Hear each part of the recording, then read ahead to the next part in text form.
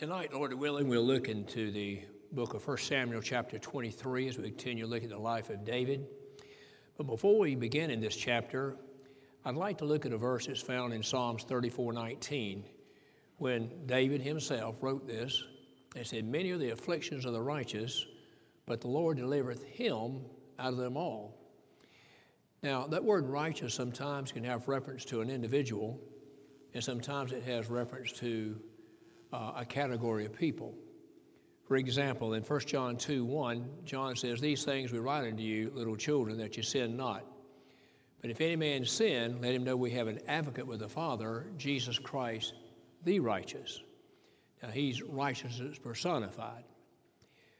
Now, in the book of James, chapter 5, we find where it says, "The effectual, fervent, righteous man availeth much."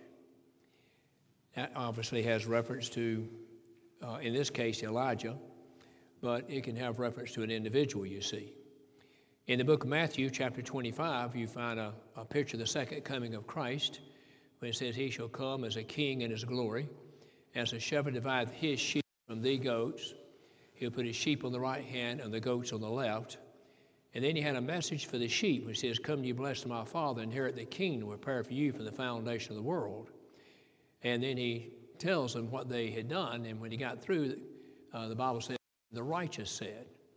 Here, the righteous are the elect of God, made righteous through the imputed righteousness of the Lord Jesus Christ. They certainly, it's a name for the family of Christ. But in Psalms 34:19, he says, "Many of the afflictions of the righteous." That describes a way of life that the righteous may experience if they're faithful to the Lord. And as I begin to look at the life of David up to this point, and just summarizing it briefly, I see there was a time when he, as a soldier and a captain of the army, fought numerous battles against the Philistines. He never got any credit for it from King Saul, but that was all right. He wasn't in it for that.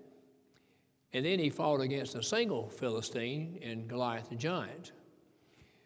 And then we find through jealousy and envy, Saul tried to kill him at least 3 times with a javelin. 3 times he escaped. And then he escaped the messengers that Saul sent when David went to be with Samuel. And then he escaped Saul himself when he came. God gave him 4 deliverances in one location. And then we find where David took his eyes off the Lord for a short period of time, got into some trouble and some problems, but the Lord didn't forsake him and delivered him. But overall, we have a righteous man in this man by the name of David. And in 1 Samuel chapter 23, you're going to see the very best of David. You're going to see the very worst of Saul. Now, when he says many of the afflictions of the righteous, that could mean an individual. It could mean a category of people. In this case, though, the next verse tells me it's the Lord Jesus Christ. "But the Lord delivereth him out of them all, not a bone of his body shall be broken." That's why I know it's Christ under consideration. So David here is speaking about not only his own experience, but he's also speaking about the super David, we might say, the Son of God, the Lord Jesus Christ. Now, when 1 Samuel 23 opens up, we find where David receives some news that the inhabitants of a city called Keilah were in very much danger of being overcome and taken into captivity by the Philistines. Now, David has got his hands full just trying to stay alive. David's got his hands full trying to find a place of safety because Saul has been pursuing him every single day. So his hands are full, right?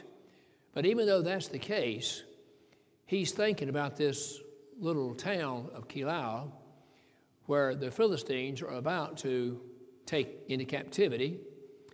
And so David is thinking about them.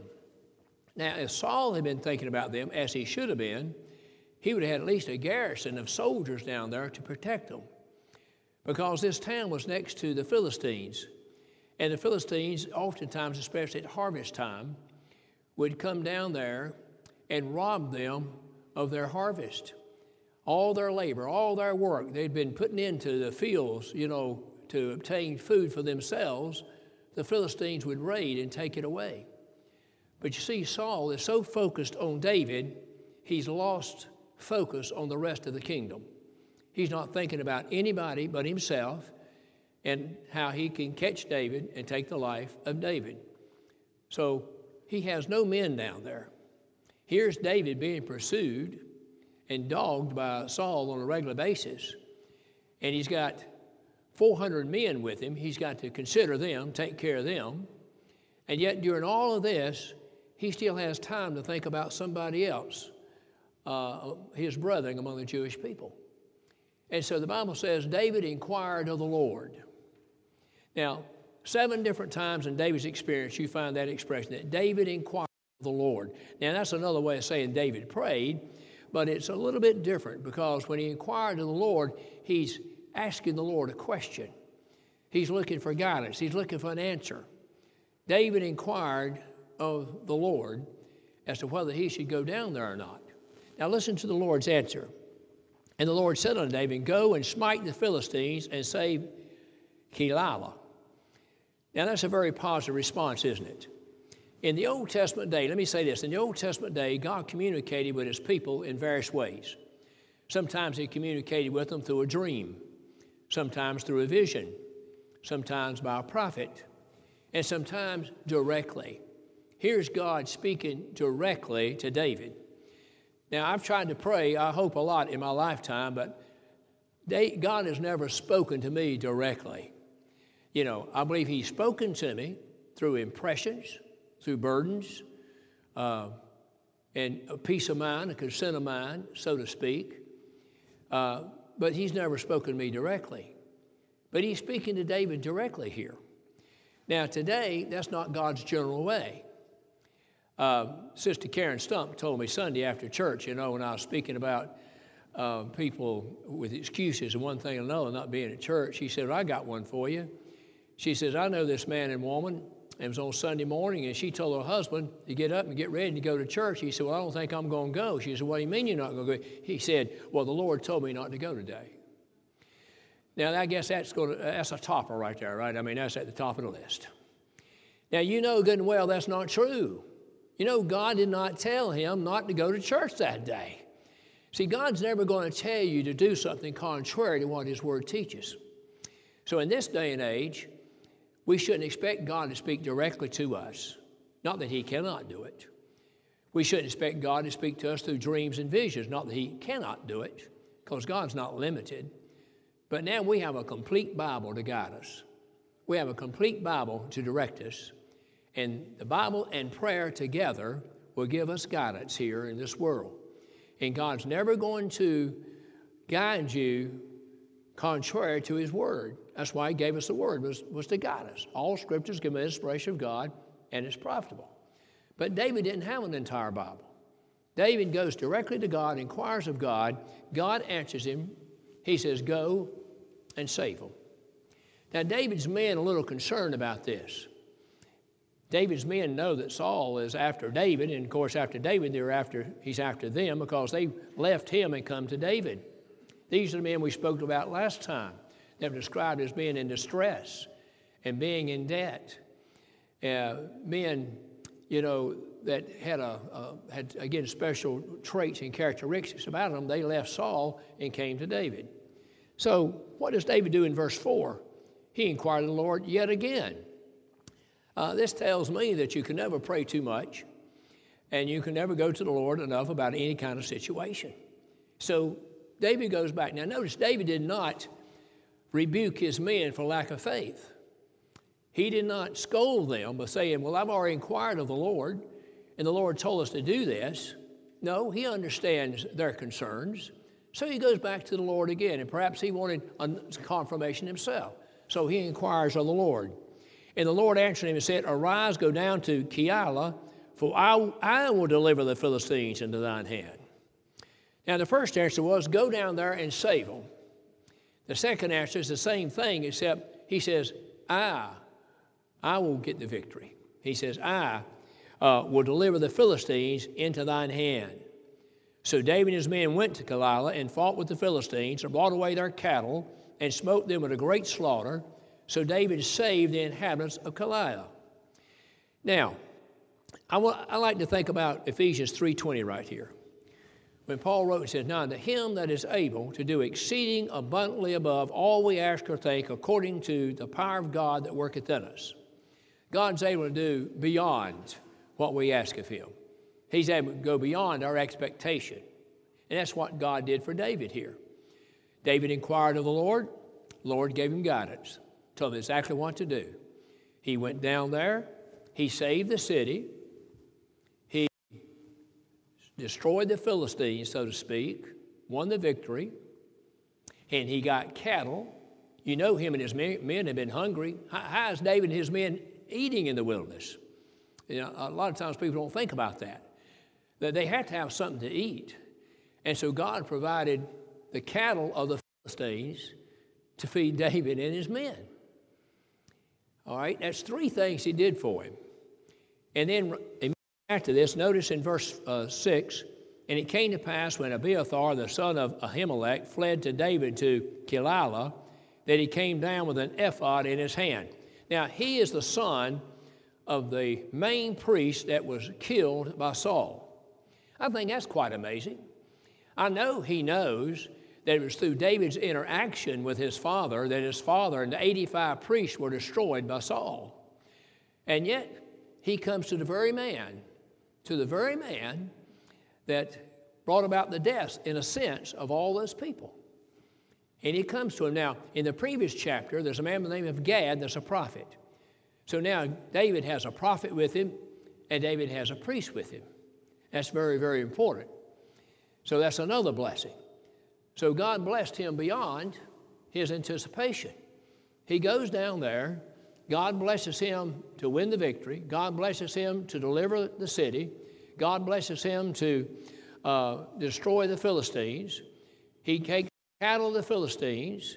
Now he can feed himself. He can feed his family. And immediately upon return, here comes the son of the high priest that was destroyed and slain by Saul himself that's coming to him with the ephod. Now, on that, you got two things. You got the Urim, okay, and the Thummim. You got these two things, which represents light and perfection. And the high priest wore this, and these two stones on his breastplate symbolized that they had to have light and guidance from God, and also he would give them perfect protection and deliverance in his providence. So now David's got that. So God did abundantly above anything that I think David was expecting. This also reminds me of Hebrews 11:6. Without faith, it's impossible to please God. Now, David had faith that God would deliver him. David, no doubt, had the same concerns that his men did. He's got 400 men with him. Saul has several thousand in his army. What if they met Saul and his army on the way? What if Saul heard they were going down there? And now they would be trapped. You know, they had the Philistines to fight and didn't have Saul and his army behind them. But David believed God's word. Without faith, it's impossible to please him. But he that cometh unto God, that's what David did. He came unto God. But unto him that cometh unto God, it says, he's a rewarder of them that diligently seek him. Must believe that he is, and is a rewarder of them that diligently seek him. God rewarded David abundantly for inquiring of him and doing exactly what God told him to do. So we look in verse 7. And it was told Saul that David was come to Keilah. And Saul said, God hath delivered him into mine hand, for he shut in by entering into a town that hath gates and bars. Now, can you imagine Saul saying that? That God has delivered David into my hands? David, the righteous man, Saul, the ungodly man. And he says, God has delivered him into mine hand. When a man is walking apart from God, he walks in darkness. He may say anything, he may do anything. When Elijah had been hid from Ahab for about 3 years when a drought came, when the time finally came for Ahab and Elijah to meet, you know what Ahab said to Elijah? He said, art thou he that troubleth Israel? Are you serious, Ahab?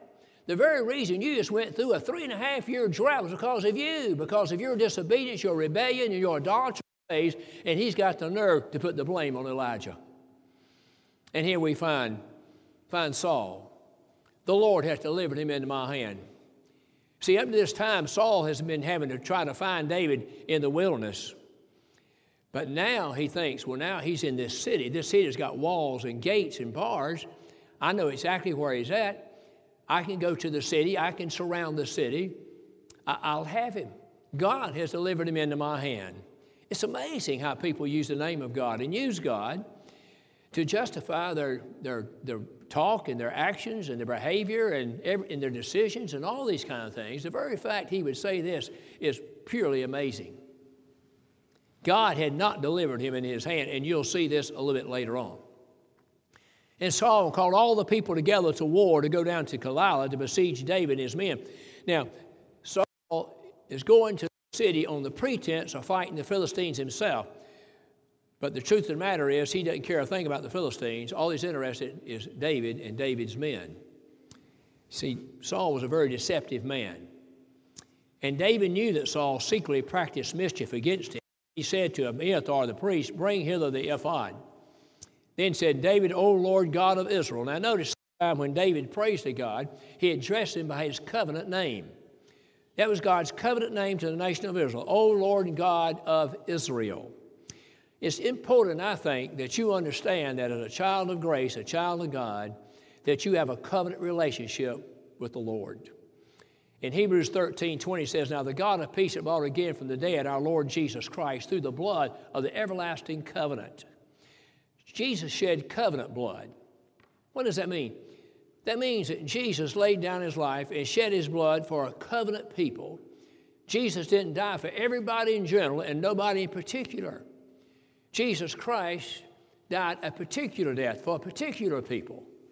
He died for his children, for his family. He died for those whom the Father gave to him in a covenant before time ever began. That's exactly who he came to die for and to represent. Now, this is how David addresses God here. O Lord God of Israel. He's going to pray on behalf not of himself, but I think of the entire nation here. Thy servant has certainly heard that Saul seeketh to come to Keilah to destroy the city for my sake. Now he's coming down. He's going to end up destroying the city to get David. But he asked the Lord two questions. Will the men of Keilah deliver me into his hand? Will Saul come down as thy servant has heard? You might wonder, why would he ask that first question? He just delivered this city. He just saved this city. He just rescued this city. Why would he think they would turn on him? Well, they're going to. But he asked the Lord about it. Now remember, the people in this city, they've heard about how Saul destroyed the priest, all 85 of them, because he believed that they had aided David, knowing that Saul was pursuing him. They know all about this. This shows you the fear of men right here. Shows you the fear of men. But David asked the Lord this question. Will they give me up? Will Saul come down? David suspects this, but instead of just assuming or presuming this is going to be the case, he asked the Lord about it. Now, Proverbs 3, 5, and 6 comes into play in all of this, I believe. Trust in the Lord with all thine heart. That's what David's been doing. Lean not to your own understanding. That's what David's been doing. In all your ways acknowledge him. That's what David's been doing. And he shall direct thy path. That's what God's been doing. God's been directing him, directing his path, because David's been applying Proverbs 3, 5, and 6. You know, I always put that verse in our graduates' Bible that the church gives them. I always put that in there. I mean, it's just one of those things that you need to memorize and try to apply every day of your life, and myself, of course. Trust in the Lord with all your heart and lean not to your own understanding. It's challenging to do that. In all your ways acknowledge him, but listen, he shall direct thy path. That's a promise of God. You can't get any more sure than that right there. So that's what David's been doing. He's been applying that verse, even though he didn't write the verse, his son Solomon did. So David didn't even know that verse is in existence, which of course it's not at this time, but it's going to be written later on. And that's exactly what David is doing. Well, the Lord answers him. O Lord God of Israel, I beseech thee, tell thy servant. He said, Lord, I beg of thee, tell me, answer my questions. And the Lord answers question 2 first. He says, he will come down. Well, this tells me, of course, that the Lord's omniscient. The Lord knows all things. He didn't say, well, it's a possibility. You better be alert now and be on your P's and Q's. It's very possible that Saul just might come down there. Now, that's the way man would answer, but that's not the way God's going to answer. God says, oh, he's coming. He's coming. In the book of Isaiah 46:9, it says, I am the Lord, there's none like me. I am the Lord, there's none else, declaring the end from the beginning. Only God can, that can apply to God. Declaring, that is the future from the beginning. God can declare the future because he's omniscient and he knows all things that's going to happen down the road. So the Lord's not guessing about this. The Lord just tells me exactly what he's going to do. Then said David, and David's going to ask him again, will the men of Keilah deliver me and my men into the hand of Saul? And the Lord said, they will deliver thee up. Now, don't you know that had to be discouraging to David? Don't you know that had to just put him down in the valley of woe and misery? Here's a people that I risked my life and limb for. I didn't have to go down there. I got my hands full just trying to stay alive myself. Saul and his army is pursuing me, has been, is, and will continue to do so, and I risked my life, the life of my men, to go down to that city and to fight against the Philistines, and I delivered that city, of course, God blessed him to do so, and now the people of that city are going to deliver him up. The fear of man. They feared Saul so much. I understand that. I'm sure they probably thought, well, if Saul finds out that we've helped David, he'll slay us just like he did the high priest and those 85 priests that was with him. So the Lord gives him an answer to his question. Then David and his men, which was about 600. Notice this. The last time the number of men that David had was given to us, it was 400. When he went down and fought against that city, fought for that city against the Philistines, he went down with 400. He came back with 600. He's got 200 more men that's volunteered in his army. That's another blessing that God gave him that he wasn't anticipating, you see. He's now got 600 men. Then David and his men, which were about 600, arose and departed out of Keilah and went whithersoever they could go. They didn't have a certain place. They had to find a place. They had to seek a place, search a place, find a place of safety. And it was told Saul that David was escaped from Keilah, and he forbore to go forth. And David abode in the wilderness in strongholds, and remained in a mountain in the wilderness of Sith. And Saul sought him every day, but God delivered him not into his hand. Remember what we said earlier? What did Saul say? He says, God has delivered him into my hand. The Bible says here, God delivered him not into his hand. That's another way of saying that God delivered him out of his hand. See, all along, how many times has God delivered him?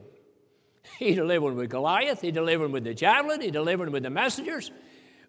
He delivered him, in his own house when his wife let him, out a window because she knew that Saul was sending his soldiers to get him there. I mean, time and time again, God has delivered him. And once again, we see that to be in the case. And David saw that Saul was come to seek his life, and David was in the wilderness of Ziph in a wood.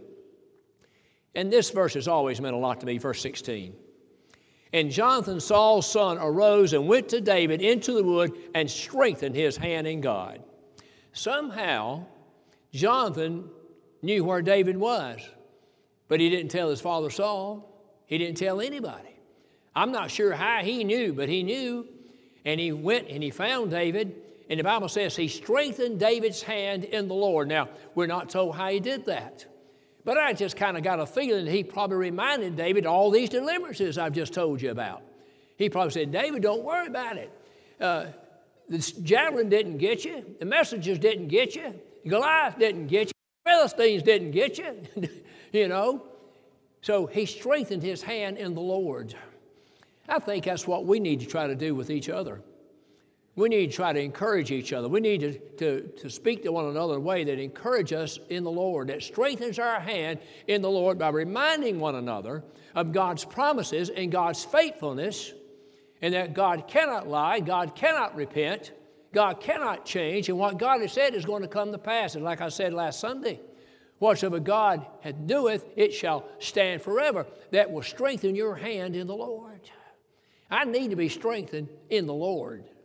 And so do you. And that's what Jonathan did here. Now, this is the last time that Jonathan and David ever see each other. Jonathan's not brought to our attention again until the last chapter of this book when he's slain on the battlefield. But let's notice what he said to David. And he said to him, fear not, for the hand of Saul my father shall not find thee. That's true. And thou shalt be king over Israel. That's true. And I shall be next unto thee, and that also Saul my father knoweth. That's not true. He will never be next to David. He will die on the battlefield. But he starts off with saying, fear not. Now, that's the difference in man saying fear not and God saying fear not. When you read all the fear nots in the Bible, and there's a lot of them, when God says fear not, in the very next verse, he will always tell you why you shouldn't fear. And you can count on that. But I'm sure Jonathan was sincere. And 2 of the 3 things he said was true. But the last one wasn't. Because Jonathan didn't know the future.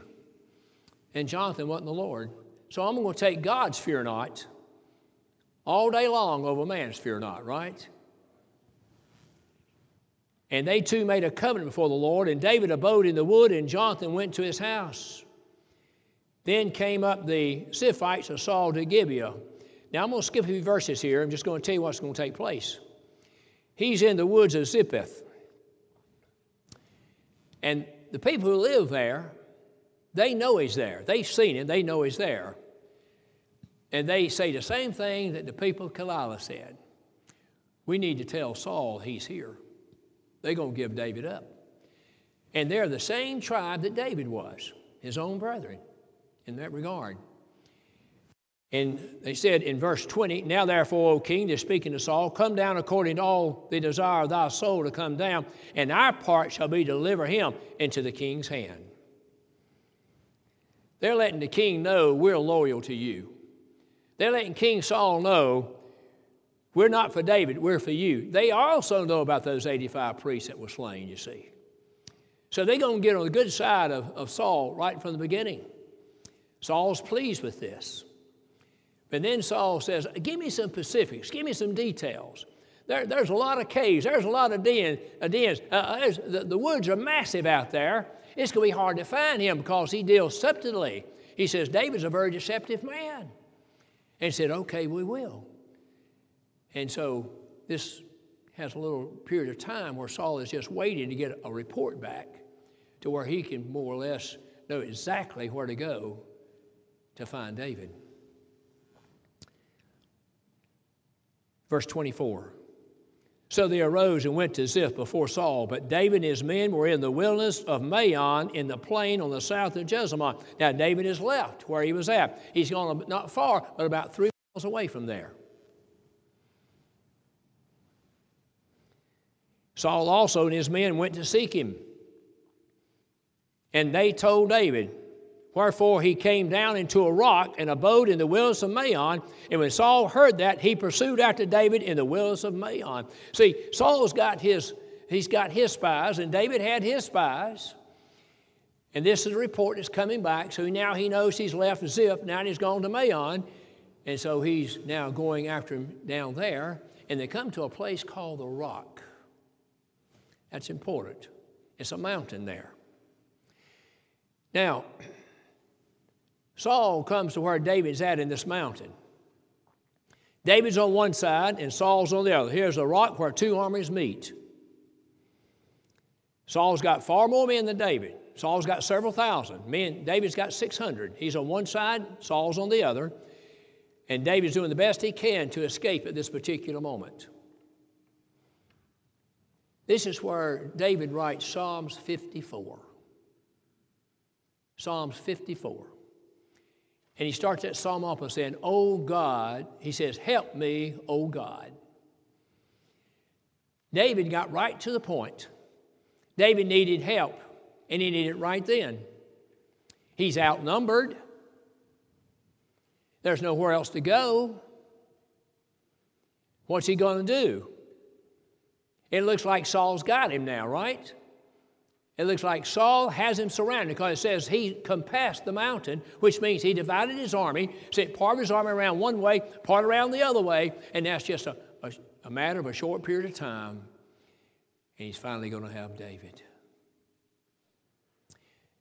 But he's not going to get David because God's going to intervene one more time. Just about the time he's got his hands literally on him, a messenger comes. It says, "Saul, the Philistines have invaded the land. While you're over here seeking David, you've left the land vulnerable.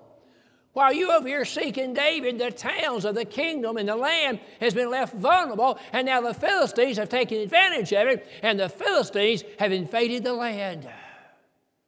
Now, this word rock here means division. Saul's got a divided mind now. What's he going to do? Is he going to forget about the Philistines and go ahead and capture David and slay him? Or is he going to leave David and go after the Philistines? What's he going to do? You'll notice he doesn't pray to God about it.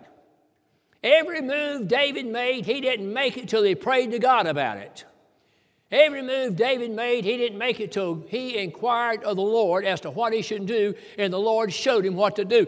Saul doesn't pray about it. Wouldn't have done him any good if he had. God sent this messenger. Here we see the providence of God unfolded in such a wonderful and glorious way, do we not? I mean, David has no way to escape. He's outnumbered. There's nowhere to go. He's surrounded. They're round about him. Now, I like this word roundabout. I use it every once in a while. It reminds me of the experience of Elisha in 2 Kings 6, when the enemy, the Syrian army came down there, and his servant saw, remember this is the story where the servant sees the great army of the Syrians, and he's greatly afraid, and he comes to David, and to Elisha, and Elisha just prays for him. Elisha said, "Lord, open his eyes."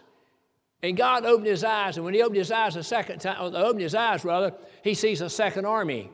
This time this is God's army, but God's army is round about Elisha, so the Syrian army has got to go through God's army to get to Elisha.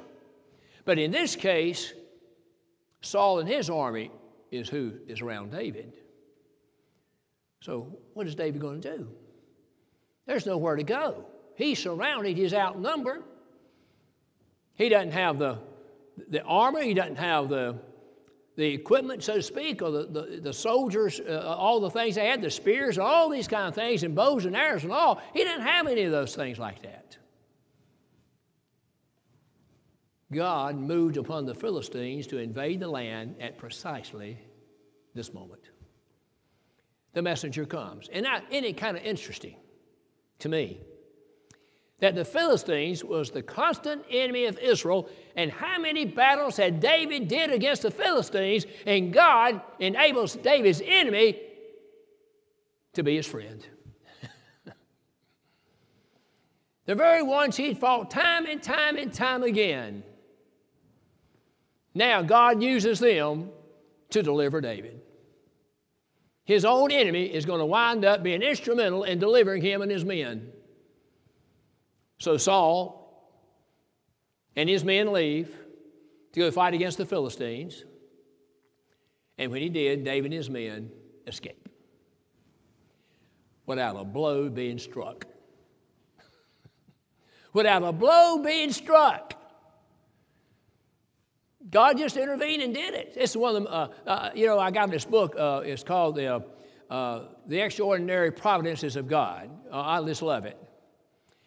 I love reading about extraordinary things that happen in life that obviously it's through the providence of God that somebody had a great deliverance. I enjoy studying the providence of God in the Bible, and I enjoy people expressing themselves and telling how God has been with them and blessed them and delivered them. I just love the stories, my friends, where without God, I know without God, I'd have perished a long time ago. I've told you my experience a few times.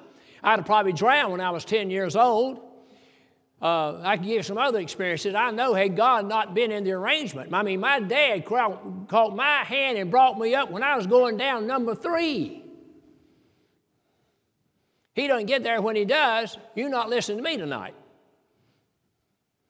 Okay? God just delivered him without a single blow. No confrontation, no engagement, no battle. He delivers David totally and completely. Now, in closing tonight, let's look at that psalm I was telling you about. See, David's experiences is all written throughout the Psalms. I think about Psalm 61, verse 2, as I'm turning to it. David says, lead me to the rock that is higher than I. This confrontation, this deliverance occurred at a rock. Moses said in Deuteronomy 32:4, the Lord is perfect. He is the rock. His work is perfect. We see a perfect work here by the rock, at a rock in which David and Saul confronted one another. David on one side and Saul and his army on the other. But David, his army has been split. It's coming around. In just a few moments of time, David and his men are going to be in captivity. But just before that happens, and this is the psalm. Notice the heading of it in your Bible. A psalm of David when the Ziphims came and said to Saul, doth not David hide himself with us? Save me, O God, by thy name, and judge me by thy strength. When he says judge me by thy strength, he's appealing to the attributes of God. The attribute of God's omnipotence. Save me, O God, by thy name. Hear my prayer, O God. Give ear to the words of my mouth. For strangers are risen up against me, and oppressors seek after my soul.